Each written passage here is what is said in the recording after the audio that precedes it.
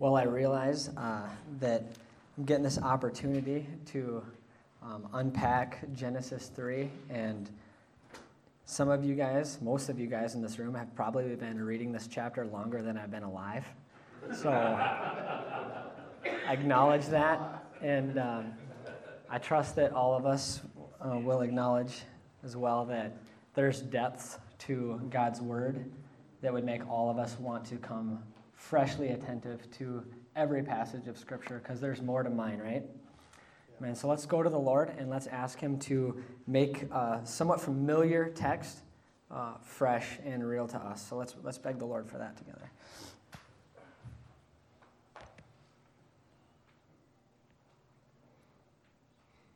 Father, we come before you as your sons, thankful to be found in your Son.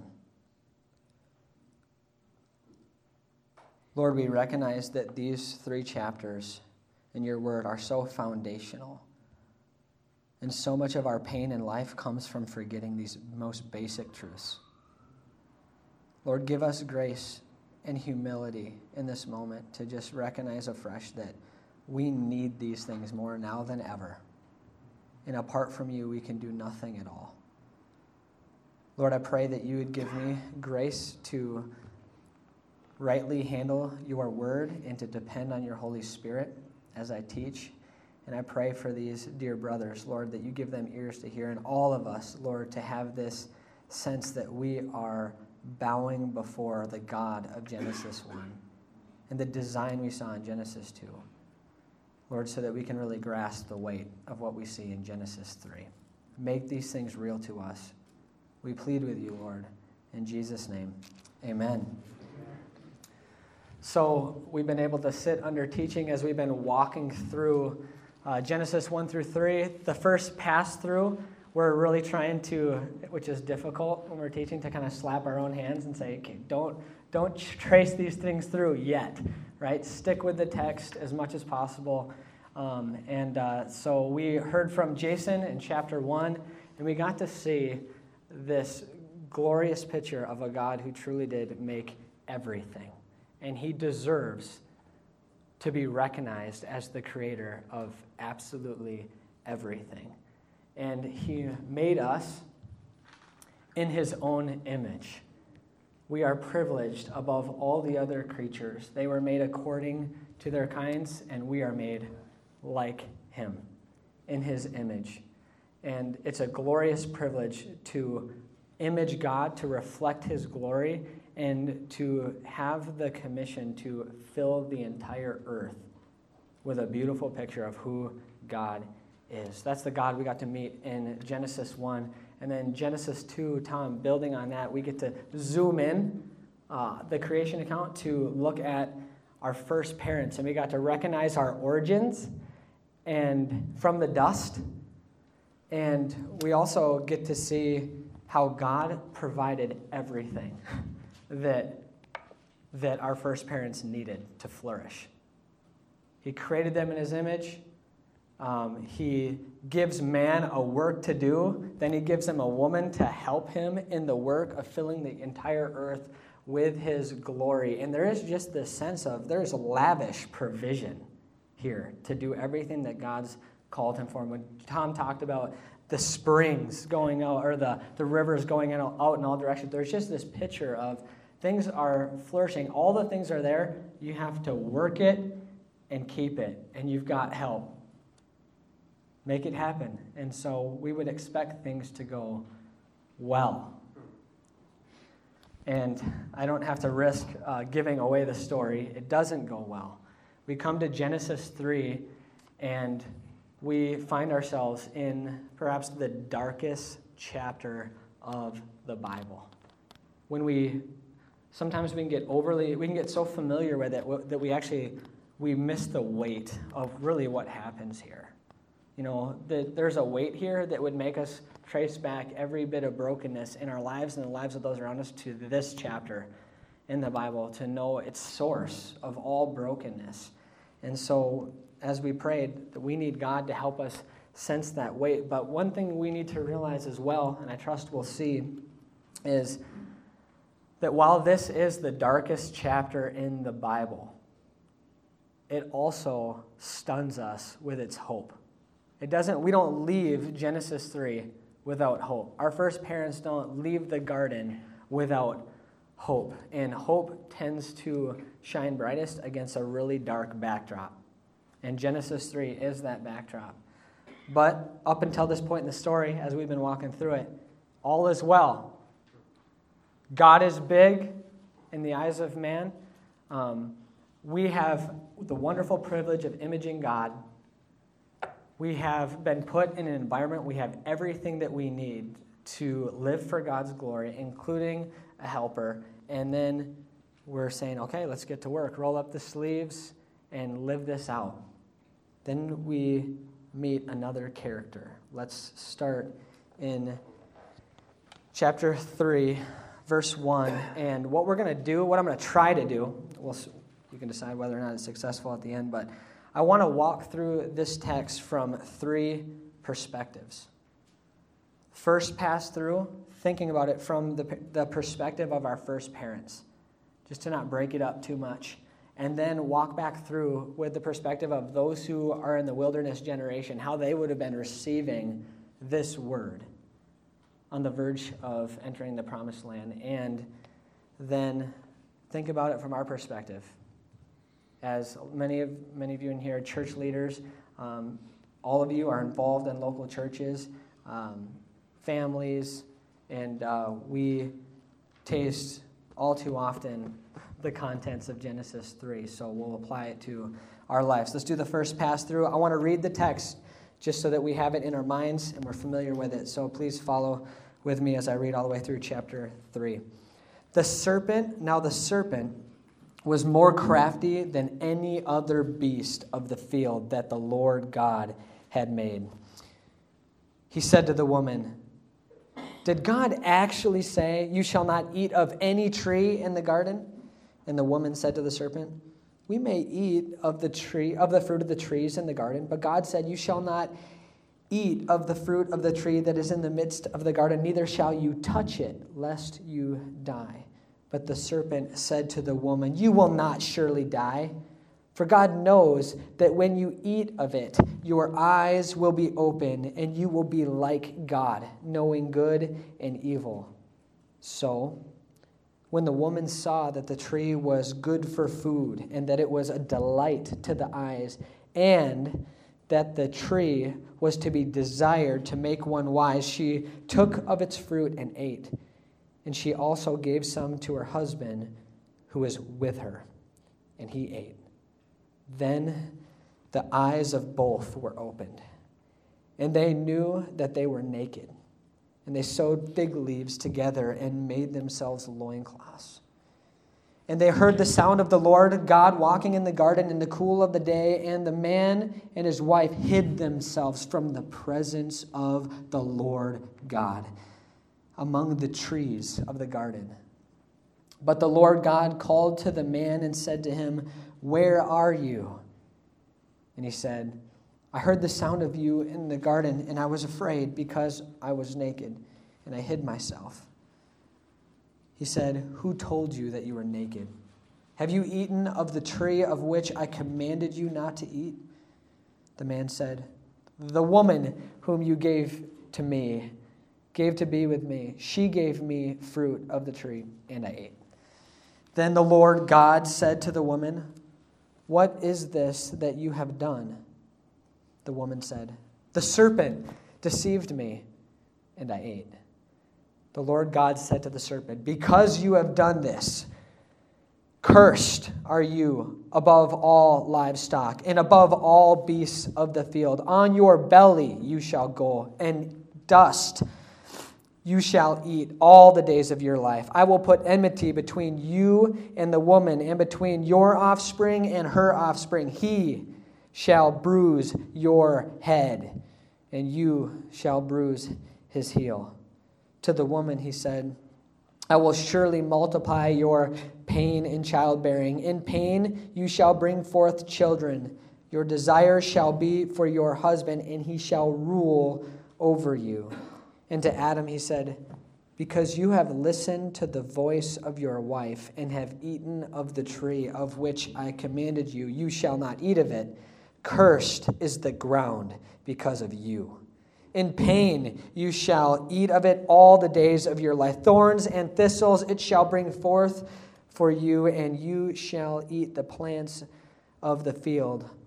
By the sweat of your face you shall eat bread, till you return to the ground, for out of it you were taken. For you are dust, and to dust you shall return. The man called his wife Eve, because she was the mother of all living. And the Lord God made for Adam and for his wife garments of skins and clothed them. Then the Lord God said, behold, the man has become like one of us, knowing good and evil. Now, lest he reach out his hand and take also of the tree of life and eat and live forever. Therefore, the Lord God sent him out from the Garden of Eden to work the ground from which he was taken. He drove out the man, and at the east of the Garden of Eden he placed the cherubim and a flaming sword that turned every way to guard the way to the tree of life. So first pass through, let's walk through the text, looking at it from the perspective of our first parents who know God, are made in the image of God, have been given a great work to do to fill the whole earth with the glory of God. Now, verse 1, the serpent was more crafty than any other beast of the field that the Lord God had made. Jason mentioned in his talk, we see the serpent here. We don't actually learn much about him. This is a very minimal introduction because he's not the main point. But we do learn a few things about him. It comes in the form of a serpent. He's more crafty than any other beast of the field, and he is created. He's made. But what's going to be really put on display, and the feature about this serpent that we need to pay close attention to, is his craftiness. That's what's going to be put on display in these next verses. So this is the serpent. He said to the woman, did God actually say, you shall not eat of any tree in the garden? What's he doing? Is this an innocent, honest question? Doubt. Yeah. Doubt? He's trying to create doubt in her minds. What's the subtle implication of the question he's asking, right? Because questions teach too, right? So what's the implication? What's underneath his question? What's his assumption? Character of God, for one thing, is a question. Okay, questioning the character of God. What is it specifically that he's implying about the character of God? He might not really love you. Well, he's keeping something from You need to be loved because you know, Okay. he's not going to let you have this. Okay. It really would be the best thing. Okay, yeah. So he's holding something back from you, and so this God that we have met in Genesis 1 and Genesis 2, is there anything about what we've seen from what Jason has unpacked and from what Tom has unpacked that would make us think that this is a stingy God that we're dealing with? It's absurd, isn't it? Should it be absurd to the woman here? Not absurd enough. Let's listen to what she says.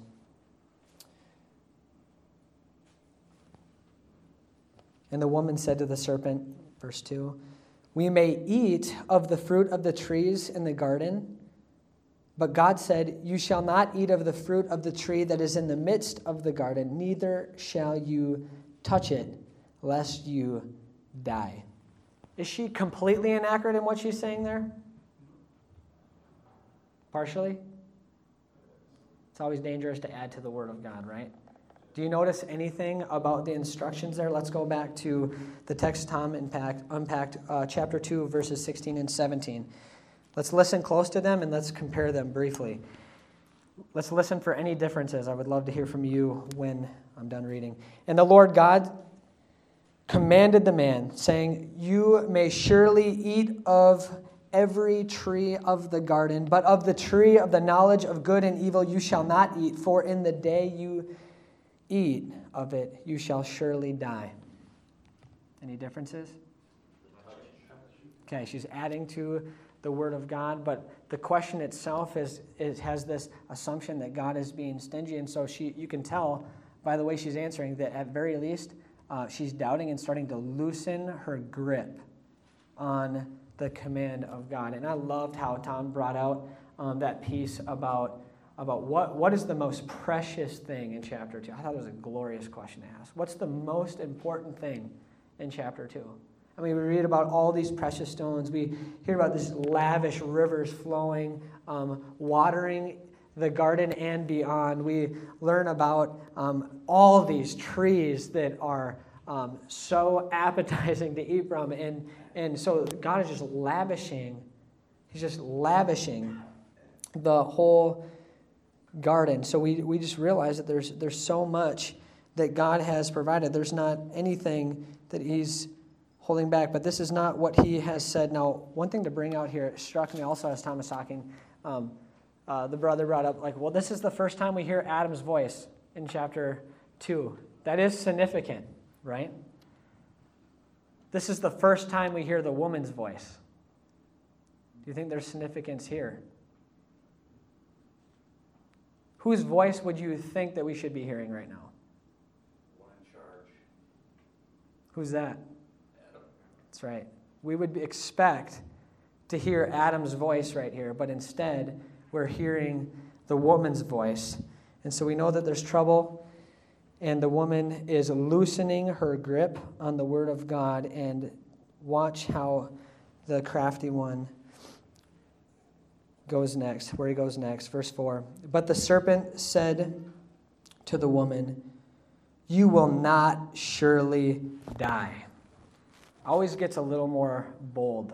I think we see that when even a society, you can see this on a societal level, when a grip gets loosened on the truth, then there makes way for really bold contradictions, right? So here we have it. You will not surely die. So he contradicts the Word of God after undermining the character of God. And what he says next, though, is significant. He grounds it. He says, "You won't surely die." And he says, "For God knows that when you eat of it, your eyes will be opened, and you will be like God, knowing good and evil." If God knows that if you eat of it, you'll have what you really want and what's really to be desired. So again, he's underlining this God is actually stingy, right? But what's really striking and really jarring, if we're paying close attention to the language of chapter 1 and chapter 2 and the dignity of human beings, we read something that should just jar us in verse 5. What is it? There's a phrase. Well, I think it's interesting that all is known as good, so why would you have a desire to know evil? Sin to know good and evil. I don't know how that would entice you. All I know is good, so I would know. Okay. That's a half-true statement. In God's world. So half of it's true. Being like God again? Use that. That's it. Yeah. We read this phrase, God just doesn't want you to be like God.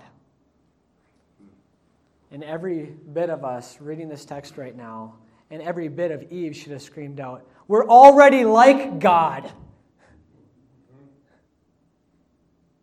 Like as if God's withholding some dignity from them. He's already bestowed it on them.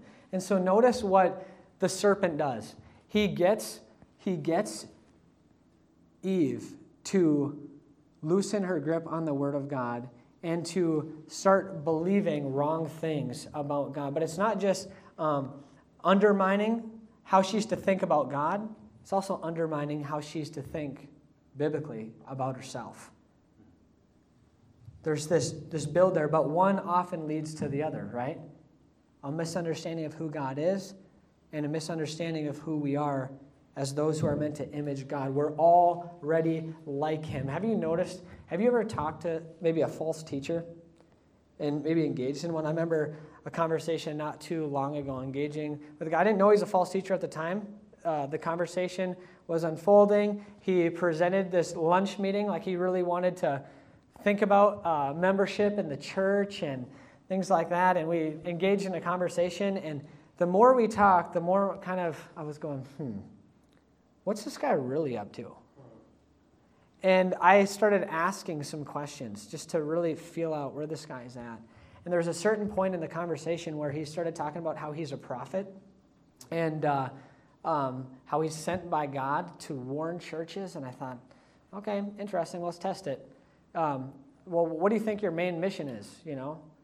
And his statement, direct quote, was to get the church out of the way. And I said, that's demonic.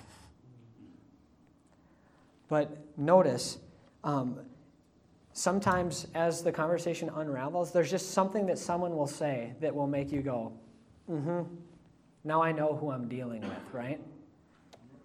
Like God. That should have been the phrase that triggered in her mind. If she didn't get it before then, if she wasn't suspicious before then, that should have made her say, Adam, wake up. Something's wrong here. We're already like God, and now I know that these are not innocent questions. This isn't an innocent discussion. This is wrong. I don't know it all, but this isn't right. Because I know God, and I know what he made us for. And whatever the serpent is saying right now doesn't gel with what I know. So we continue. The serpent's done now. He's done his work. Verse 6, the response. So when the woman saw that the tree was good for food, and that it was a delight to the eyes, and that the tree was to be desired to make one wise, she took of its fruit and ate. Now, pause there for a moment and just notice that progression. Again, Tom actually touched on this earlier, but notice verse 6. When the woman saw that the tree was good for food and that it was a delight for the eyes, at that point, is there a measure of accuracy in that? Like this, okay? I mean, we go back to chapter 2 and we read about the trees and verse 9, and out of the ground the Lord God made to spring up every tree that is pleasant to the sight and good for food, right? And then he highlights too, the tree of life was in the midst of the garden and the tree of the knowledge of good and evil. So it's understandable, that she would see those first two things to some extent, but it's that progression. And that the tree was to be desired to make one wise. Where did she get that? Yeah. She got that from the serpent. That's not of God. She thinks that's going to make her wise. But what's the truth from what we've learned so far in Genesis 1 and 2? What will make her and her husband wise? Believing God. And what would that look like? What would it look like to believe God in a moment like this? To obey him. He has spoken, right? And I know this is so simple, but this is where we err all the time. God has spoken, and we go, yeah, so? No, he's spoken. And she's loosened her grip. She's dropped the word of God, and now she's able to say, this will make me wise, actually. Not the word of God, but something else will make me wise. This is such an ancient lie, and I trust many of you who are ministering to other people all the time, you watch this played out. I mean, I've had times within the last week in a counseling type setting where I'm listening to this person describe how they're thinking through the temptation that they're going through, and I'm just hearing, this is Genesis 3 all over again. She thinks this will make her wise. She thinks this will satisfy her, even though God has spoken clearly on the matter. Result? Oh, actually, I don't want to miss this last part of verse 6. She took of its fruit and ate. And she also gave some to her husband who was with her, and he ate. Do you see any problem with that? What's wrong with the picture? Yeah. What's a word? If you had to put a word on that, like what Adam's doing or not doing, what would you? Passive. He's passive. Not the guardian. He's not the guardian. He's passive. Question for you. He's being a follower? What do you think Adam should have done? Before he ate, what do you think? Let's say the damage is done in one sense. His wife ate. What do you think Adam should have done? What's that? Bring out the 20. That's right, yeah. Call out God. Ask him for help. Call out to God. Crush the head of the serpent. Yes. What was his job? Tend the garden? Take dominion, keep it, guard it, right? So if he wasn't passive, this conversation would have ended really fast and probably in a really bloody fashion. He should have hacked the snake up, thrown it out of the garden, and he should have said, okay, now, honey, next time, let me handle it, okay? But history has turned out a very different way because Adam was with her, not doing his job, not having a mind to glorify the one who made him. And to see this garden rightly stewarded and spreading over time. And so, verse 7, since they ate, then the eyes of both were opened, and they knew that they were naked, and they sewed fig leaves together and made themselves loincloths. So Tom brought out really helpfully, I agree, that there's a sense they're naked. They need to be clothed. They need to be clothed. But, just like creation, it was incomplete. They're clothed, without clothing, there was a sense of incompleteness. But the problem is, they weren't meant to be clothed yet. And they weren't to be the ones to do it. God was going to clothe them in time. There was a certain appropriateness to where they were at, being naked and unashamed. There was beautiful innocence there. And now we see in this moment, there is a loss of innocence that, as we read this verse, like we'll never grasp the weight of that fully. I mean, just innocence being gone. We think about it in our day.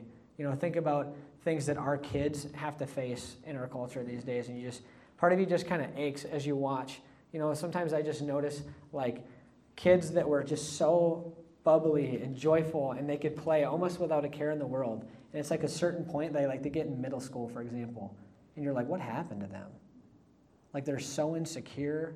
They can't interact with people. Like they're so self-absorbed. Like what happened, And they're getting involved in different things that are dishonoring to God. And there's just this grief that innocence has been lost. And it doesn't take that long, does it?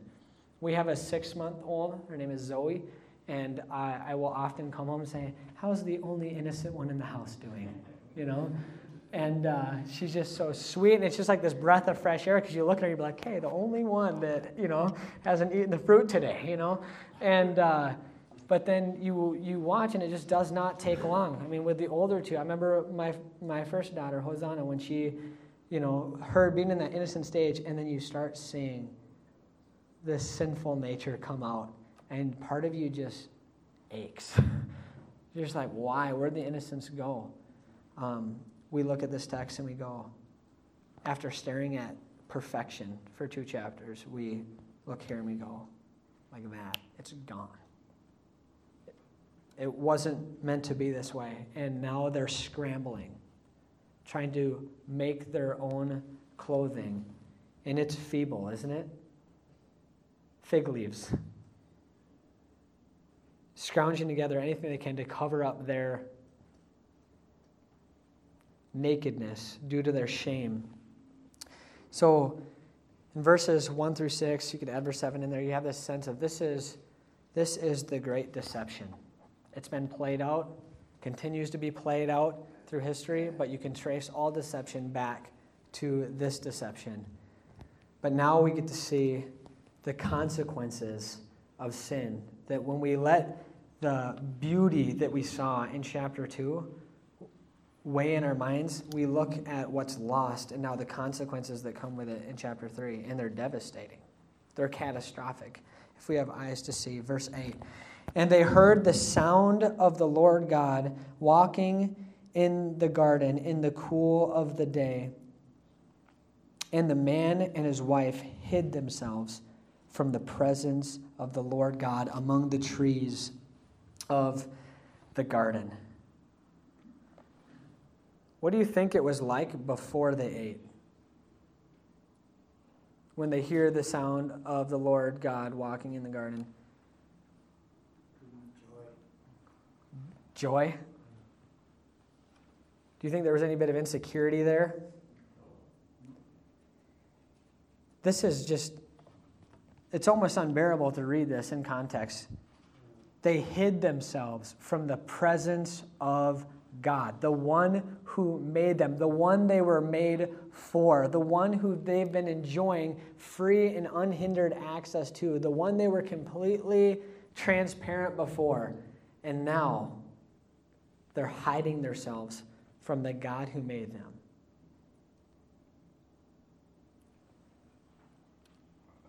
And the sense here is that the phrase, in the cool of the day. Jason, what did you say would be a good translation of that? Or the cool of the day? The cool is the same word for the Spirit in 1:2, and the same word for wind in Genesis 6. I think it's the wind of the day. So the wind of the day. And so there's this sense that, however you take it, the idea of Adam and Eve walking sweetly in the garden with God at this point, that's not there. What's here is that God's showing up, and all of a sudden, for the first time in their lives, it's bad news. It's bad news. And bad weather. And bad weather. And the bad weather is indicating that it's bad news. Which is how God always shows up in the Bible. When we see him at Mount Sinai, when we see him at the day of the Lord, it's storm. And that's why I think the Spirit here, the Spirit of the day, it's the same word for wind. I think that the idea is that when God enters into history, things get tumultuous. It may have even been a normal pattern for Adam and Eve. They weren't scared of it before, and now they're terrified like Israel was at Mount Sinai. Yeah. So their response is what's telling here, is that they're not happy with God's presence. They're afraid of God's presence. And notice, they go from hiding behind fig leaves to hiding behind trees in the garden. It's just ratcheting up. With God's presence now, they're hiding behind trees in the garden. The things that they were meant to enjoy, delight in, are the very things that are hiding behind from the one they were meant to delight their souls in. Verse 9, but the Lord God called to the man. He called to the man. What do you think the significance of that is?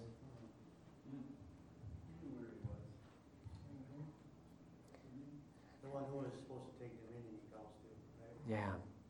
Satan went after the woman. Yeah. Satan went after the woman. Who ate first? The woman ate first. Who does God call on first? Why?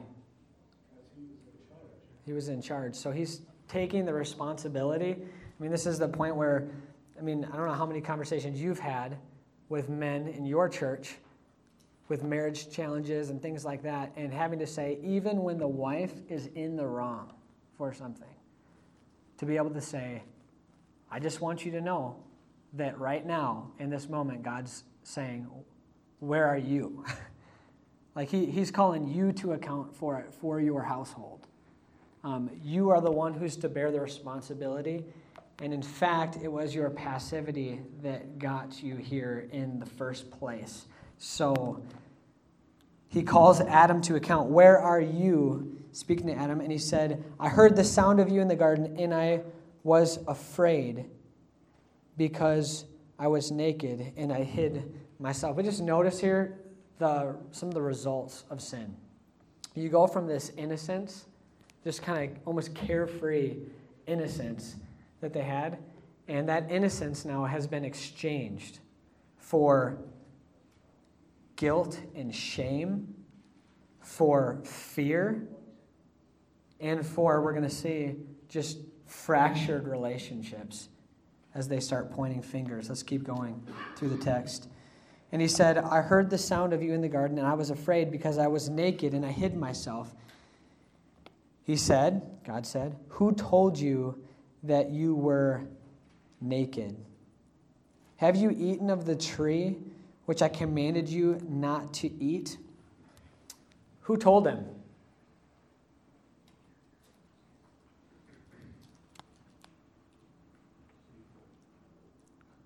No one had to tell him. His conscience was alive, and his conscience was bearing witness that what happened was wrong. That natural tendency to sew the fig leaves quick, cover it up, and often do it your own way, right? He didn't have to be told. He was stricken in conscience. But in verse 7, when they sewed the fig leaves, there's a sense of, were they, to use a word that we learn later on, were they repentant? No. They just felt ashamed. They just felt shame for what they did, and they were feeling that. Then you get to verse 8, and then we're verse 8 and following, and now God's starting to ask questions. Who told you that you were naked? You wouldn't have known that. You wouldn't have known that if you were listening to my word, obeying my command. I told you that in the day you eat of it, you shall surely die. What did the serpent say? You will not surely die. We're going to find out who's telling the truth.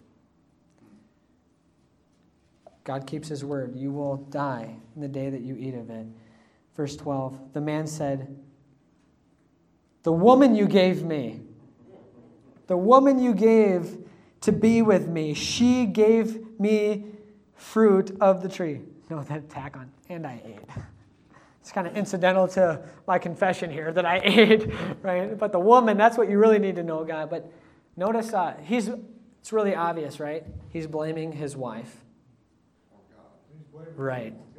Yeah, so he's blaming too, because how he words it, right? The woman that you gave to me, was this helper really fit for me? Notice that he goes from speaking poetry to pointing fingers at his wife and blaming God. He was worshiping God for this gift at the end of chapter 2, and now he is, in a sense, cursing God for that very gift. But God asked the question, where are you, Adam? And then he has some follow-up questions. And what's happening here is not just to see that this innocence has been exchanged, and now there's just this brokenness, that there is guilt and shame, that there's fear, that there's now these fractured relationships. The woman you gave me. But we are to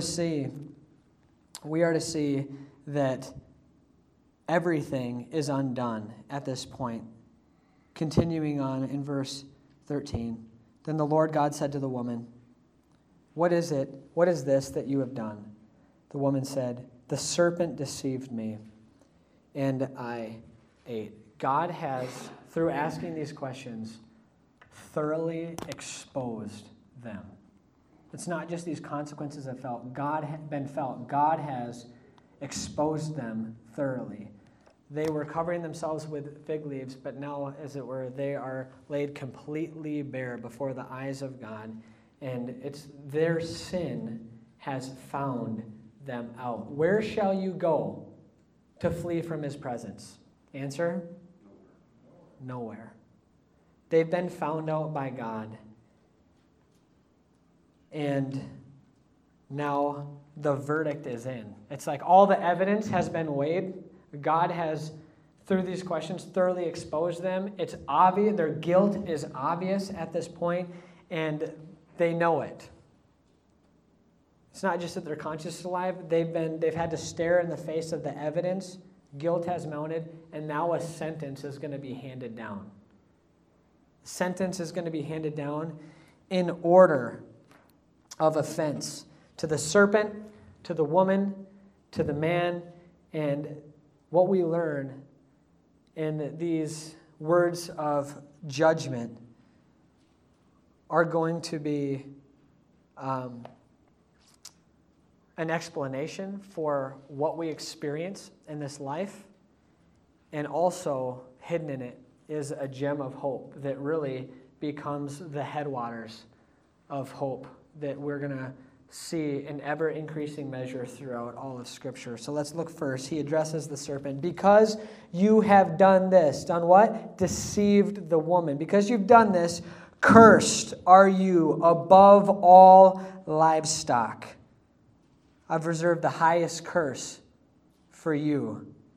And above all the beasts of the field, and on your belly you shall go and eat dust, and dust you shall eat all the days of your life. You brought shame upon my children. Now you are going to be on your belly licking dust all the days of your life in shame.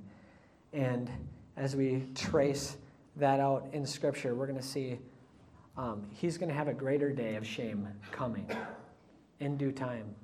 But God wants him to know for sure that he's going to be put to shame throughout all the rest of these days and decisively the days to come. And that's where he goes next. Verse 15.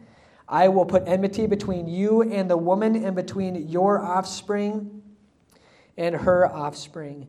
He shall bruise your head, and you shall bruise his heel. There's going to be a war between the offspring of the woman and the offspring of the serpent. But then, as many of you know, he gives these words, as many will call the first gospel in the Scriptures. He, singular, male, offspring, he shall bruise your head, and you shall bruise his heel. There's going to be a singular male offspring of the woman who is going to bruise your head. And we'll say sometimes, crush his head. Why? Because the bruising of the head is more significant than the bruising of the heel, but both of them will be deadly. The day's going to come when that serpent is going to be bruised in a decisive way, crushed in a decisive way. And at whose hands? That singular male offspring of the woman. And if you're listening to this, if you're Adam in this moment and you're hearing the sentences passed down, you're grabbing onto this at this point going, Like things are looking really, really bad, but he's grabbing onto this. And this is kind of the thing that he's mulling over as the sentences are passed down. Singular male offspring will bruise the head of the serpent, but the serpent will bruise his heel. The bruising of the head will come at a great cost. And to the woman he said, I will surely multiply your pain in childbearing. In pain you shall bring forth children. Your desire shall be for your husband, and he shall rule over you. First talks about childbearing, and when he talks to the man, it's going to be very similar. Something that's super close to home. There's hardly anything closer to a woman than the bearing of children. And he's saying your pain's going to be multiplied there. But when you tie it to chapter 15, you're meant to think. For that offspring to come that is going to crush the head of the serpent, it's going to come not just at cost to that offspring, but it's going to come at cost to the woman as well, and those who follow after her. It'll come through pain. It'll come through pain. And it says, your desire shall be for your husband, and he shall rule over you. What's happening in that verse?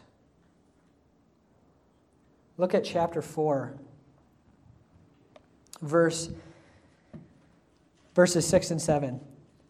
The Lord speaking to Cain. The Lord said to Cain, why are you angry, and why has your face fallen?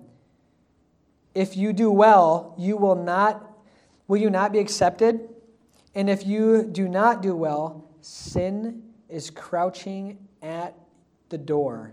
Its desire is for you, but you must rule over it. So this sin's desire is for Cain. He must rule over it. There's going to be this sense in which that there's this brokenness in the ordering that God has made that we got to see in chapter 2 of the man's leadership of his wife, protecting, providing, and now we're seeing that this man will seek to rule harshly over his wife. And so to the woman, he's saying, the man who's meant to lead you, love you, keep reciting poetry to you, is not always going to be that man. That's part of the brokenness that you let in here. To Adam he said, because you have listened to the voice of your wife and have eaten of the tree of which I commanded you, you shall not eat it. Cursed is the ground because of you. In pain you shall eat of it all the days of your life. Thorns and thistles it shall bring forth for you, and you shall eat the plants of the field. By the sweat of your face you shall eat bread. So just as childbearing is intimately connected to the woman, the working of the ground is intimately connected to the man. And he's saying the very thing you're called to give yourself to is going to be the place where you find frustration, pain, futility. I mean, the garden basically gave itself to Adam before this point, and now he's going to have to work for everything by the sweat of his brow. The garden is now fighting back. And so nothing is going to come easy anymore. And every working man says, amen. That's the story that we live in now. But then he says this, till you return to the ground. For you, it's going to be like this until you return to the ground. Wait, return to the ground? Yep. For you are dust, and to dust you shall return. What's another way of saying you're going to return to the ground? You're going to die.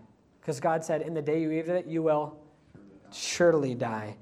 And this is God making good on his word. That God will follow through. That he will judge sin. But notice here, when it says, you're going to return to the ground from which you are taken. For out of the ground you are taken. For you are dust, and to dust you shall return. I think one of the signals in this text, bringing us back at the very end of the sentence, there's just this deep sense left on us, is to say, if Adam would have remembered that he was from dust, we wouldn't be in this situation right now. If he would have only remembered. These are not throwaway words at the beginning of our Bible. When we are told, as Tom was bringing out earlier, that he was formed from the dust of the ground, that he had the breath of life breathed into him.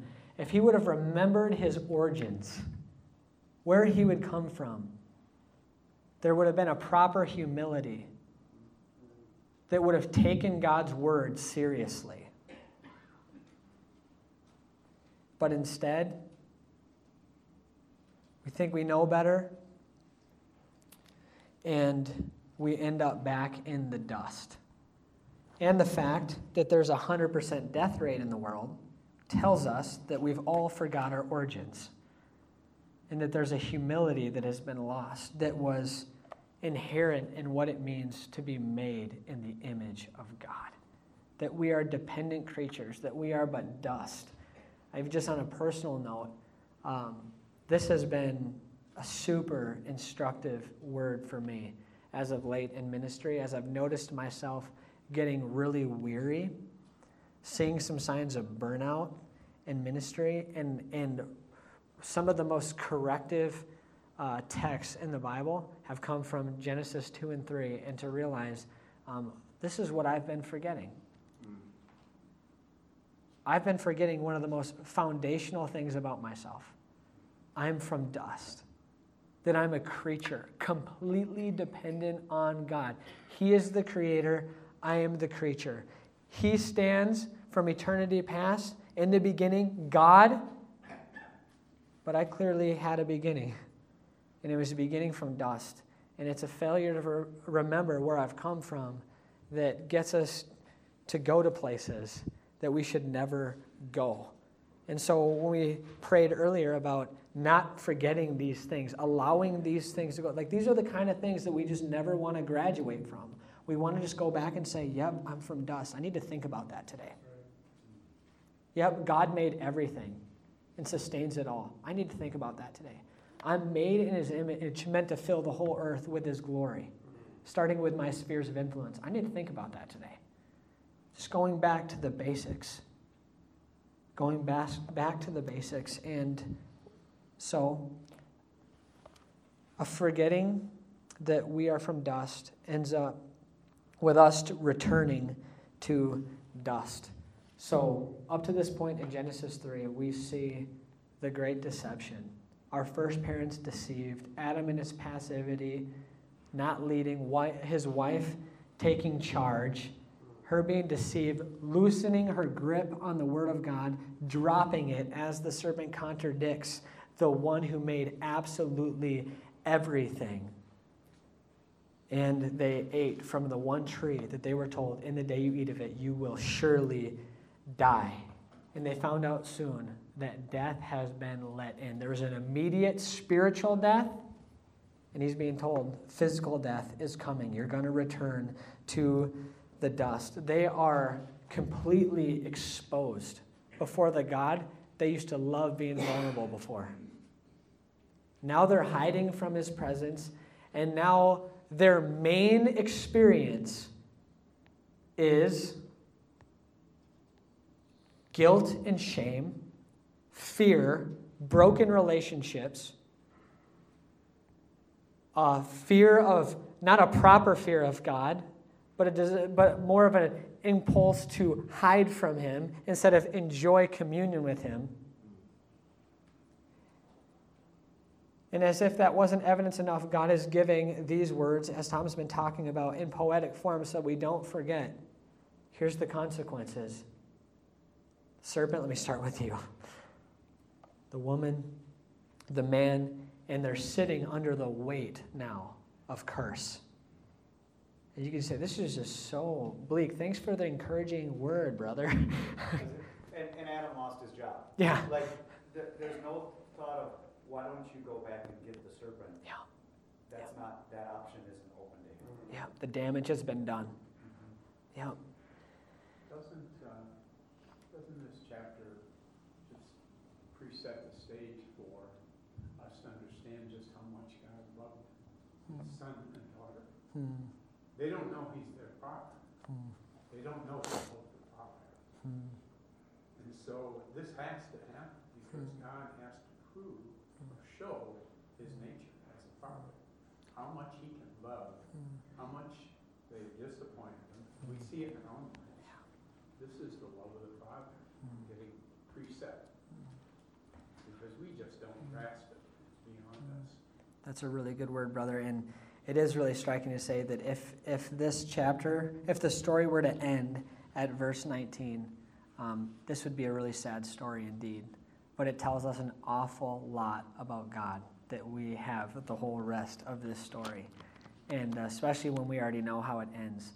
Have you ever been reading to maybe one of your children and you're telling them a story? I mean, my kids, they just suck the stories right out of me. I mean, I have to tell them stories when I'm brushing their teeth. I tell them, I mean, there's some nights I swear I've told 10 stories by the time the day's up. And but sometimes I'll play with them and I'll tell a story and kind of get to the point where the plot's turning and get to one of those really dark moments, and I'll go, the end.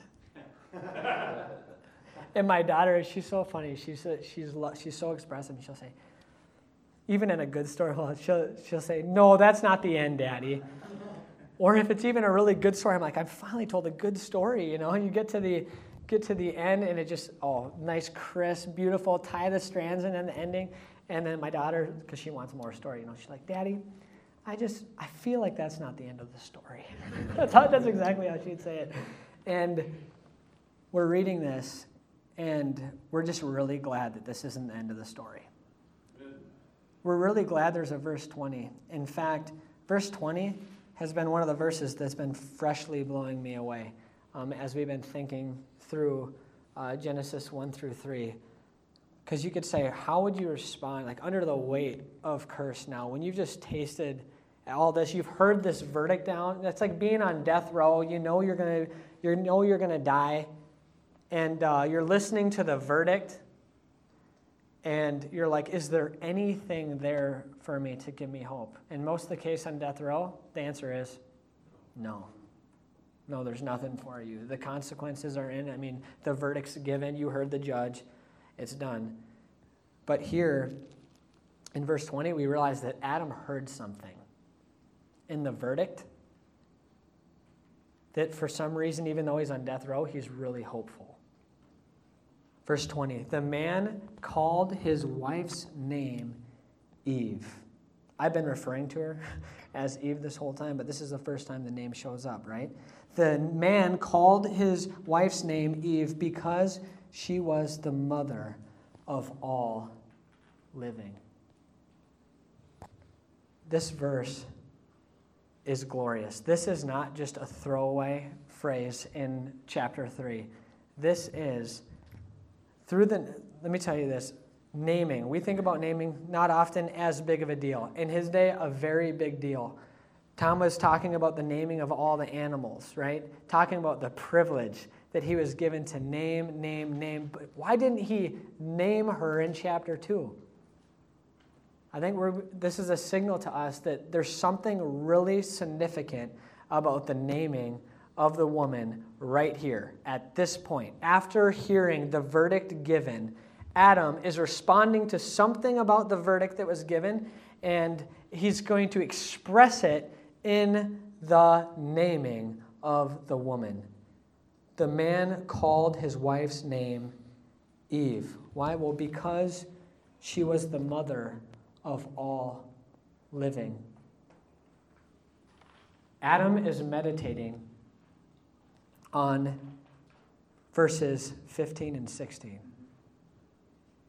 He knows that his wife is going to go through painful childbirth, but he knows that that's not in vain. He knows that from her will come the singular male offspring who will crush the one who screwed the whole thing up. The one who's came into the garden, and if you're watching a movie, kind of the creepy background music comes on.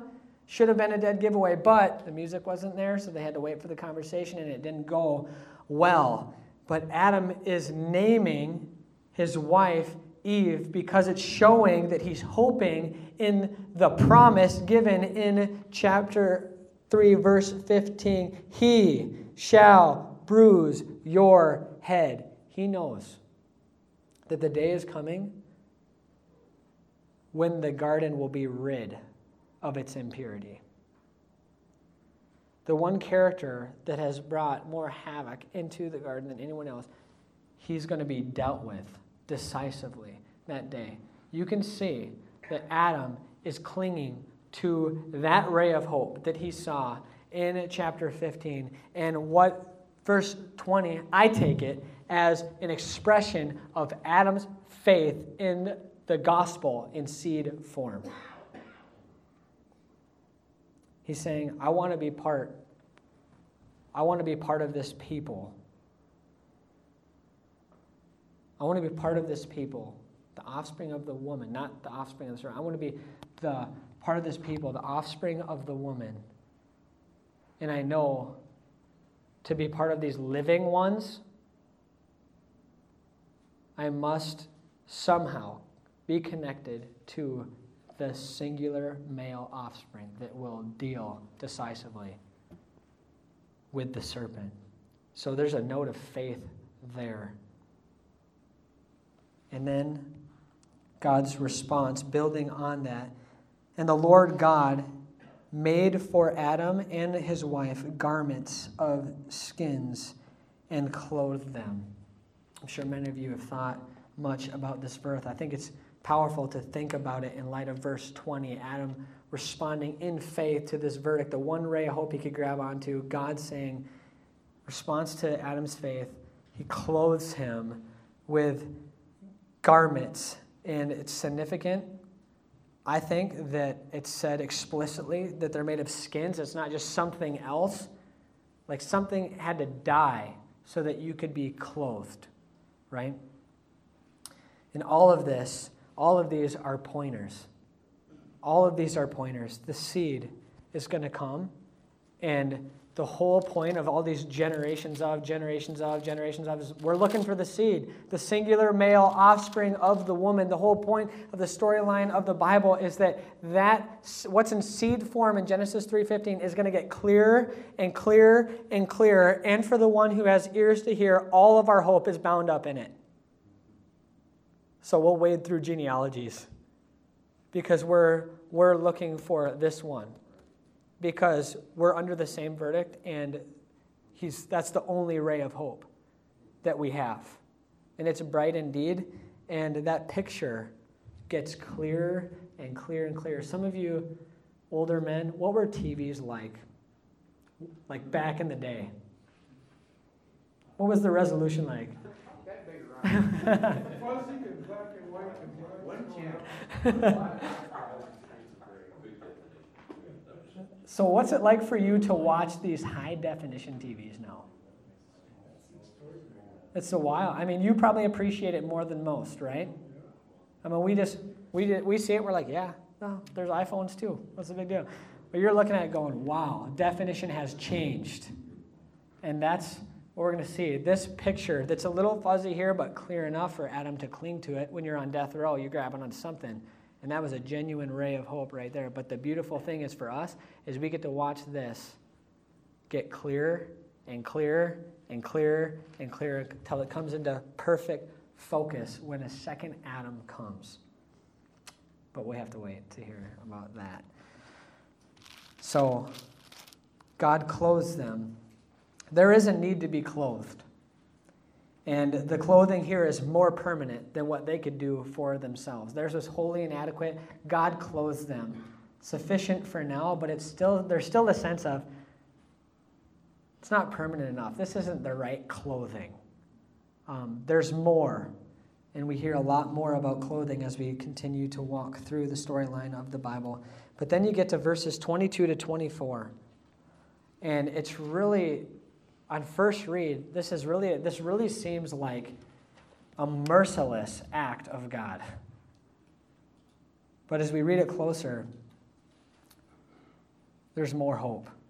Verse 22, then the Lord God said, behold, the man has become like one of us in knowing good and evil. Now, lest he reach out his hand and take of the tree of life and eat and live forever. At that point, you're going,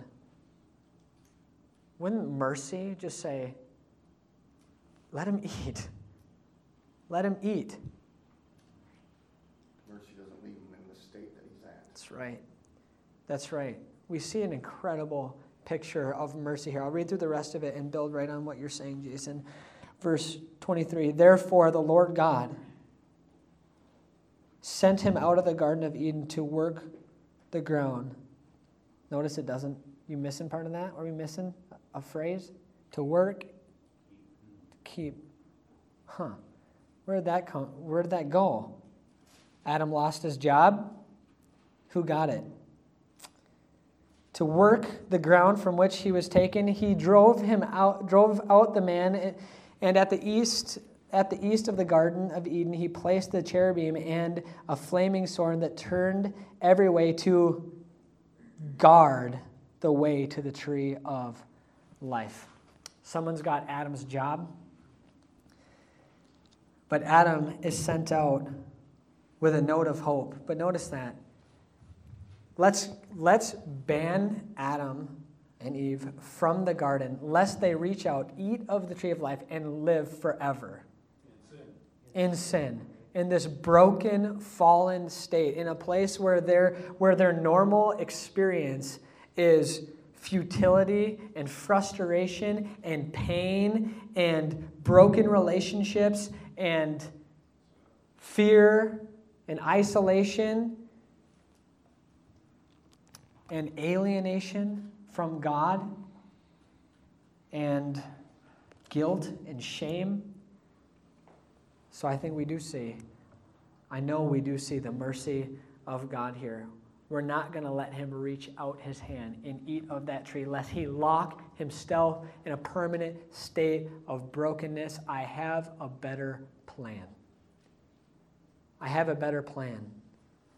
It's not that he'll never eat of this tree. There will come a day that he will eat of this tree. That's how the story is going to end. The garden will be opened again, and they will get to eat of this tree, and it will be healing. But until that day, there has to be a provision made to get back into the garden. And so, putting this together now, he's left with a sense of these consequences are intense. It doesn't change the verdict in the sense of, I'm still going to go to the dust. I'm still going to live in this brokenness, pain, futility, all of it. But I'm clinging to hope in seed form that something awesome is going to happen through this singular male offspring of the woman. And somehow, the garden's going to be open again. And somehow, I'll get to eat and live forever. And this is the story of the Bible. How's that going to happen? Glad you asked. God tells us in the rest of the book. And looking forward to tracing out some of these things in the next talk I get to give. But till then, just pause for just a second and just think really briefly about how this would be thought about if you were in that wilderness generation. And you're on the verge of going into the promised land, and as Jason was describing, you're attending funerals every day because there's just death everywhere.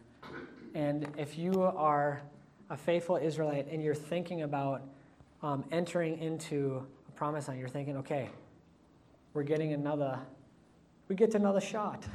We're getting another try. We're getting to go back into the garden. And if you're hearing these words, they're probably doing a number of things.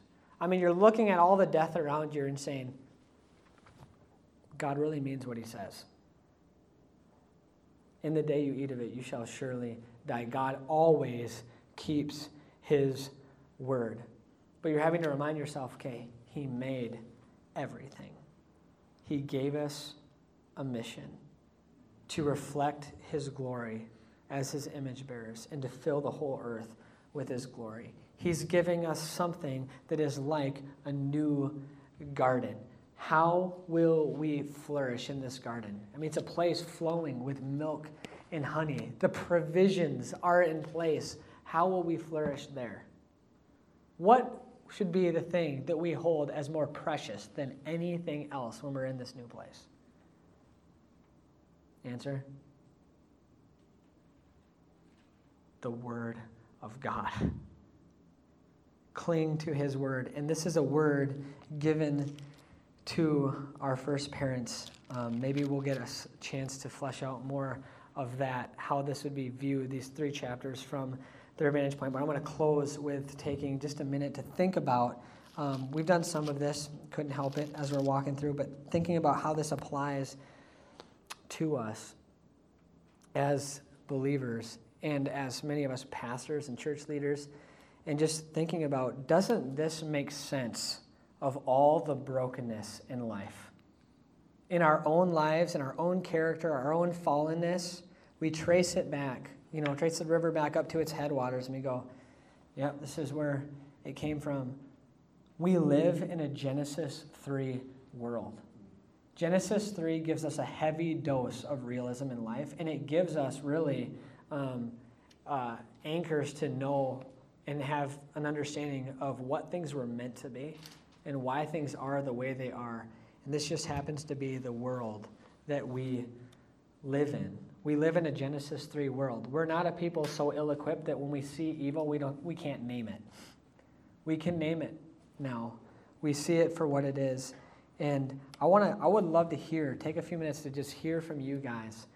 And you can choose to be as transparent as you want, or just sharing from your own life or from situations. You don't have to name names.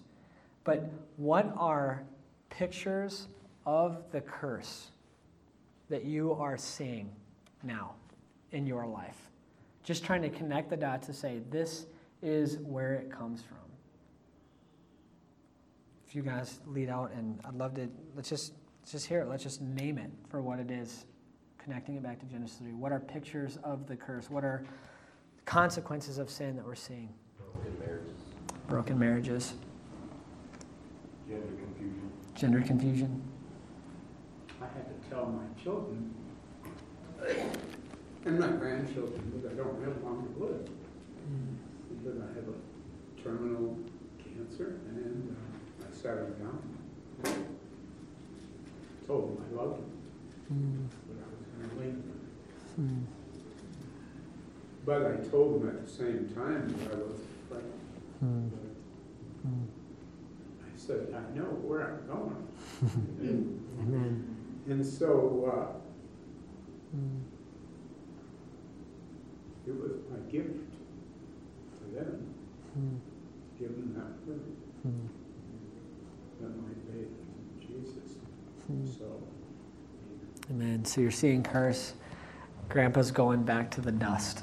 But God has made a way through Christ where I don't have to fear death anymore. yeah, they got the message. They understood. So, That's sobering and that's beautiful. Praise God you took the time to do that, Galen.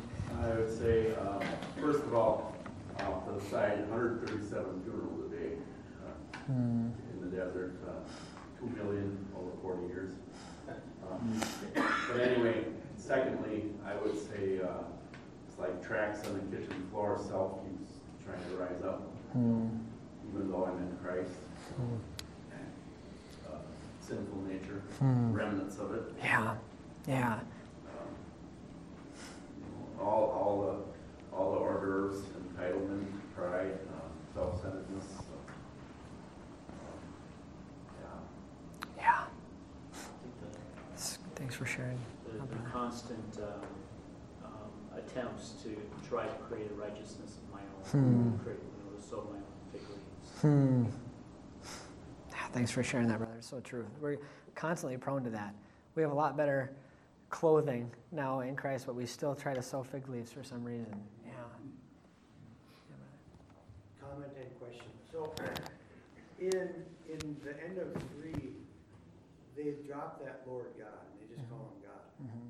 And I don't know, I'd love to hear a comment on that, because it goes through and then until after the fall, and then Lord God shows up. But to me, that just says, is he my Lord? Everyone knows there's a God, well, unless they're not being honest, I guess. But is he Lord, and is he Lord over every aspect of my life? That's just what it reminds me of. But I was just curious, your thought of, is there significance there, and how that just dropped? Where is it dropped? At the end of 3, Satan says, did God actually say, and then the woman said, but God. Oh, the beginning of 3. Okay. I'm sorry, yeah. The end of, the end of chapter, verse 1. Oh, okay. Sorry Yeah. about that. Oh, that's helpful. I hadn't really thought about it, but now that you bring it up, I mean, he's seems to be casualness there, and he seems to be detaching in our mind the fact that he's covenant God, but of course that's to the wilderness generation would be seeing that, but it's interesting that it comes back really clearly at the end of 3, which would be such a symbol of hope and renewed possibilities. If Eve and Adam, if it was their Lord God, Yeah. they would have done what they should have done. Yeah. And said, no, he's Lord, so something. Yeah. It's a good application. Yeah, it's a good insight, brother. Good insight. What about any other guys on the curse piece, though? Or, just pictures of the curse? The struggle to have the church focus on ministry instead of arguing about personal preferences and selfish needs. Yeah, as pastors, we see that. It's just so grievous. You're like, why can't we just, yeah. Is it truth muddied with the lie and the confusion to try to splice what's what? Just life's got way more complex and perplexing. It's really hard to sort things out sometimes. Yeah. Lack of ability to rest. What used to come so naturally when we weren't running from God, now it's hard to rest. Yeah, I feel that one. Yeah. How much priority our society puts on things that are not necessarily unimportant, but so shallow. Sports, technology, Hollywood. That's really good. It makes me, connecting that to Greg's point about the fig leaves, I just think that we're trying to find all kinds of things, to cover up our shame, to distract ourselves with, to relieve our consciences from the guilt we would feel and have to deal with. I think they're distractions. They're a form of fig leaves there. Yeah, I think there's brokenness in our culture. Anything else, guys, in closing? I think just sicknesses, diseases, the cancers now. I mean, it's just like every day you're hearing all of that. Yeah. Old age, yeah. Really. I mean, you get to Ecclesiastes, which I think in a lot of ways is an extended meditation on Genesis 3. You just see this fade that's experienced in age. You shoot up in the flower of youth, and then it just fades out, and there's a sense in which it's not meant to be this way. Yeah. Being in education for 15 years, that whole thing is how education has. There's so many gods. The God that we see in Genesis 1, the only God. But Jesus gave him another name. He called him Father. If I'm not wrong, it was Jesus who said, call him Father. Call who Father? God. Redefines everything we know about. He's no longer this intimidating Lord, punishing God. He's our Father. Oh, that changes everything. There's something to be said in our day of levity, where it doesn't seem like we're able to think much about just the depths of sin and brokenness. A lot of times it seems like, I think even in just really well-meaning, and even in our circles, sometimes we can just say, we're saved by grace in Jesus, but we don't take the time to really think about, even meditate on our brokenness, right? Because we don't want to have one brother said, I hadn't heard that before, but a worm theology, where we're just like, I'm just a worm, I'm just a wretch, That's not how we're meant to walk around in Christ, but at the same time, taking time to recognize that we are dust, and we're actually returning to dust because of our sin, and recognizing the types of things that are brokenness. It is worth meditating on Genesis 3 to feel something of the weight of depravity and to see ourselves in the story as the ones who ate the fruit. We're deceived, ate the fruit, we're have been thoroughly exposed to our sin, have now a new normal of brokenness in the world, under the weight of this conviction and judgment. but yet living with hope in a very broken world. And I love the song we sing at Christmas time, that he comes to make his blessings flow as far as the curse is found. As far as the curse is found. You brothers, we just shared, and we could be here all day and not exhaust the brokenness we see in our own lives and in the lives of those around us. But our hope is that there is one who's going to come and he's going to put things right.